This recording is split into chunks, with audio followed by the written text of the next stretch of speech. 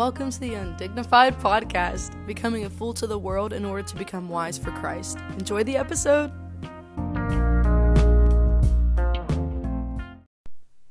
Hi everyone, welcome back to another episode. I'm so excited for this one because we're going to be digging into God's Word, and I'm just really thankful to kind of be back in it and having things to share once again.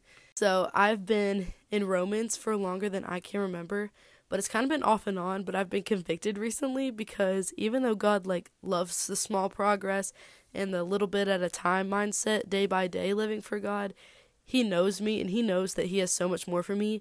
And I feel like I've been crawling with God when I really could be running with Him instead. He loves you too much to let you stay where you are. And I think I've been passive lately in my faith. So I've been praying for God to show me more ways I can take up my cross and to let go of things for Him, and also more ways I can put my faith into action and show God's love in action, not just words. So anyways, not saying I'm perfect by any means. Please never in your wildest dreams believe that. Homegirl struggles all the time. But, God still chooses to use me anyway for some reason. Well, because He loves me, but I still am trying to understand that too. But anyway, so yeah, I've been trying to study God's Word a lot more in depth lately, also because I'm home for the summer and I have the time, so I'm really hoping to take advantage of it in this way. And I'm trying to more intentionally give God more of my time, like I said. So anyways, I've gotten into Romans, and I've also gone back into Hosea more in depth. And I actually finished Romans recently, and I've gotten into James, but maybe I'll do more podcast episodes on what I've been learning in those books.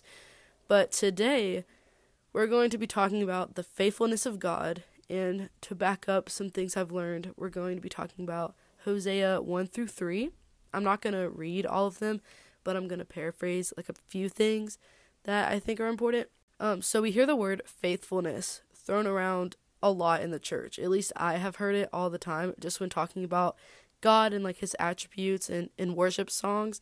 But what faithfulness really means is actually wrecking when we think about how unfaithful we are to Him.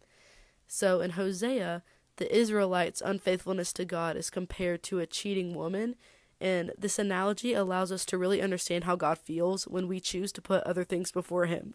And that feels like a dagger in the chest. I know, I do that a lot, and just thinking about how God feels is really painful. At least it should be. Yeah, so Hosea was a prophet, and God commanded him to marry a prostitute in order to signify God's relationship with His unfaithful bride, aka the church. Comparing my sin with the feeling of being cheated on and not chosen hurts my heart a lot. Whenever I'm not chosen or prioritized or even desired, it hurts a lot. The feeling of being cheated on wrecks people, and I can only imagine how much more God hurts over us, seeing that He literally died for us and we still put Him to the side. God is jealous for us, and righteously so, because He bought us and we belong to Him. God is madly in love with us, and He longs for us. God is emotional and passionate, not still and silent. It's who He is. He's love. He doesn't just have it. It's who He is. So, all of that being said, I'm going to go ahead and just jump right in. So, Hosea 1 talks about, it was titled, in the commentary I was reading, The Prophet and the Prostitute. And, fun fact, Hosea means salvation. And during this time, the land was very economically and politically prosperous, so people didn't turn to God because things were so good. And I don't know about you, but that sounds a lot like America. Anyways, before a prophet can speak God's words to the nations, he must first hear God for himself. So God commanded Hosea to marry a harlot in order that Hosea would know how God feels when we were unfaithful to Him, like I said earlier. And when we put things before God, we're literally cheating on Him. Let that sink in. So Hosea married Gomer without knowing if she would ever stop being a prostitute. And that also is really crazy to think about. Hosea didn't know if Gomer was ever going to turn from her ways, but he still married her anyway, for just the chance that she would. Sound familiar? Jesus. Anyway, God loves justice, and He doesn't forget about those who have been wronged. If we deserved mercy, it wouldn't be mercy, but justice. Mercy is shown to the guilty. It's not a right. The message God delivered through Hosea was harsh enough, but Hosea had to live it. So I can only imagine how much that sucked for him. God commands him to name his children all of these things that once signify like a sign of judgment. For example, when Gomer gave birth to a daughter, the Lord told him to call her Lo Ruhamah, which means not loved. And so eventually their names will mean things that are a sign of redemption, but I'm getting ahead of myself. So that's pretty much Hosea 1. Moving on to Hosea 2, which is honestly one of my favorite books of the Bible because it just shows how God is our bridegroom, which is a concept that was really hard for me to grasp for a while. Okay, so Hosea 2, here are some little notes that I found, and I'm gonna read some verses as well. So we all know that sin hurts our relationship with God. Even though some good things can result from sin, they're not really good, and they don't compare to having God in your life, and they will not last or sustain you. So are they really good? I think it's a good time to take in this humbling moment. Reading the Bible is really humbling, I will say, but I think it's so important that we don't forget how broken we are, but also not let that define us. I don't know if that makes any sense. Sometimes God takes away some things to remind us that we always need him no matter what we have. Everything apart from God comes to an end / goes away. And I think I'm going to take a break from reading my notes here and just actually read some scripture. Okay, chapter 2 is talking about God's prophesying Israel being punished, but also Israel being restored. Verse 7, talking about Israel / Gomer. She will chase after her lovers but not catch them. She will look for them but not find them. Then she will say, I will go back to my husband as at first, for I was better off than now. I will ruin her vines and her fig trees, which she said were her pay from her lovers. So that was the part talking about how sometimes God takes away things to remind us that we need him. And then this is one of my favorite verses in the whole Bible. It's verses 14 through 15.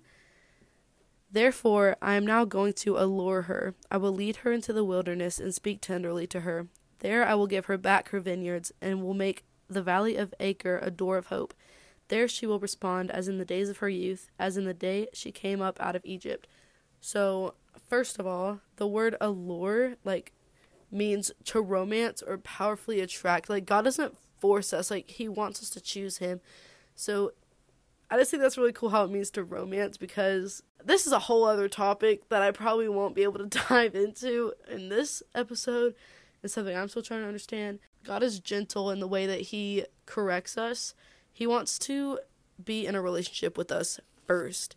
And then we die to ourselves because we love him. And we know who he is. And he's really good. Like I said, we too use our prosperity for idolatry and ungodly pleasures. Too much of a good thing becomes a bad thing. And the allurement of love surpasses in power. So God's love is more powerful than the things this world has to offer. And I'm preaching to myself because I need to remember all of this so much. God's restoration is so great and he is so good, and I wish I had the human language to express more of how good God is, but I just don't, and I never will. The faithfulness of God should not be overlooked. God anticipates for us to come to him. He's in love with us, each and every one of us. And God is my husband before anyone else can. And he's the only one that can show me what a husband is. And I can just personally relate to this because as a single college young woman, we get sad about it sometimes, but that's okay. I'm not going to get into that because that's kind of embarrassing to talk about on a platform like this. But anyways, it's comforting to know that God can love me better than anybody else ever can. So I should be seeking out him instead of any other man. And that sounds a lot like the female heart, and that's just one of the ways that God designed women to reflect him in this way. Because obviously, girls want to be chosen because, the guy actually loves her, not out of obligation or like as a flex or anything. We want to be chosen because we're loved and we want to be seen, and God wants to be seen and loved as well. So period. Okay. Sorry, I'm a little sick, but it's okay. Okay, so I'm going to read another verse out of chapter 2, and it is verse 19, and I love this verse. This is talking about how God's going to restore Israel. It says, I will betroth you to me forever. I will betroth you in righteousness and justice, in love and compassion.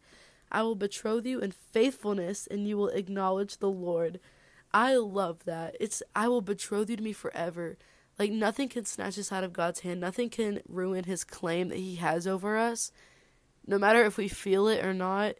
Like, you're not going to feel it all the time. But you belong to God, and he literally paid for you. He bought you out of the slavery that you were. Like, we were slaves to ourselves. Anyway, when we want what God wants, our hearts beat in rhythm with his. And I think that's really beautiful and cool. So, yeah, love is the core of all of it. It's crazy. And finally, moving on to chapter 3. Chapter 3 is titled Hosea's Reconciliation with His Wife. And this one isn't that long, so I'm going to go ahead and just read it from my Bible and then touch on some points that I have written down. So, the Lord said to me, Go, show your love to your wife again, though she is loved by another man and is an adulteress. Love her as the Lord loves the Israelites, though they turn to other gods and love the sacred raisin cakes. So I bought her for 15 shekels of silver, and I bought a homer and a lethek of barley. Then I told her, You are to live with me many days. You must not be a prostitute or be intimate with any man, and I will behave the same way towards you. For the Israelites will live many days without king or prince, without sacrifice or sacred stones, without ephod or household gods. Afterward the Israelites will return and seek the Lord their God and David their king.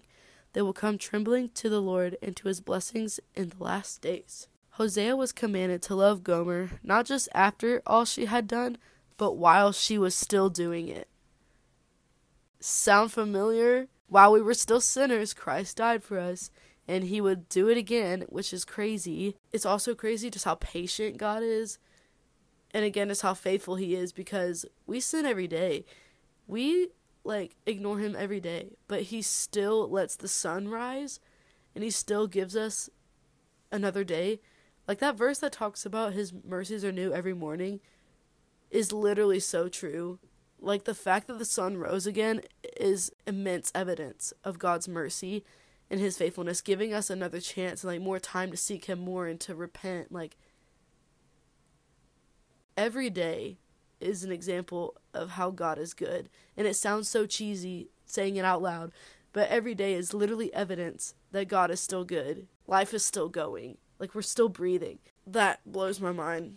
Real love is an action, and it's a choice of will. God literally did the same thing for us. He bought us out of slavery. We are Gomer, in case you didn't connect those dots. Hosea didn't buy Gomer just to save her from slavery, but that they would live together and have a relationship. God didn't die on the cross for us just so that we wouldn't go to hell, but that we could know him. The whole point was that we would be able to know him, because that's what we were made for. Not just to rescue us from hell, but to save us for our purpose, for that freedom. And freedom isn't just freedom to do whatever we want, because that's slavery. Freedom is being able to do what you were made for.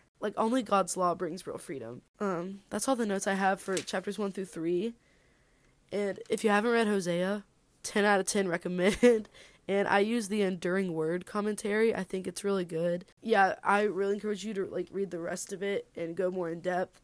But I hope that kind of explains a little bit, or maybe emphasizes the faithfulness of God, and maybe that you thought about it in a different way. That's all I have on that.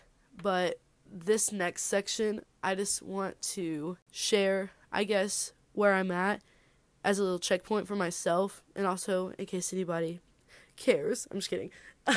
Yeah, I'm home for the summer, and sometimes, at first I was kind of nervous about it because I didn't know, I don't feel like I have as many friends as I used to because I'm not as plugged in, because last summer I was at WindShape and I just haven't been home in a long time, so I was nervous about not having community and just being home every single day, being really bored. And it low-key kills me to not be at camp because it's what I love doing, and I love go and just traveling and experiencing new things. But I think it's gonna be really huge for me to just take it slow this summer and just kind of exist and really just get into God's word. I have to remind myself whenever I'm like, oh, all this free time is so pointless.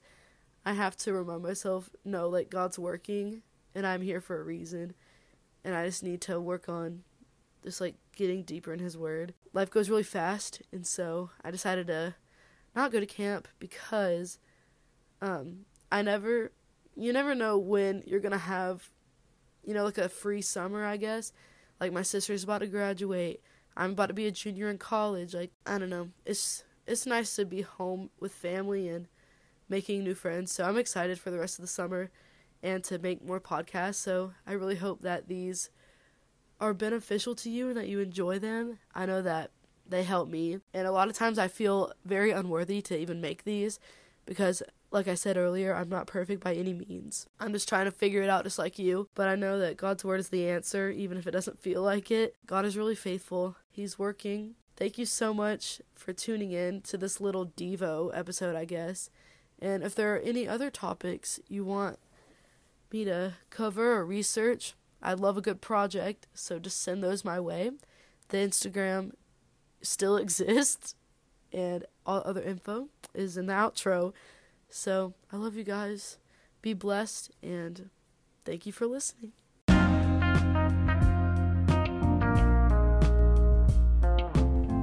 Thank you so much for listening to the Undignified Podcast. Make sure you're following the Instagram at the Undignified Podcast, all lowercase, no spaces, to make sure that you have a chance to vote on topics that you want to talk about.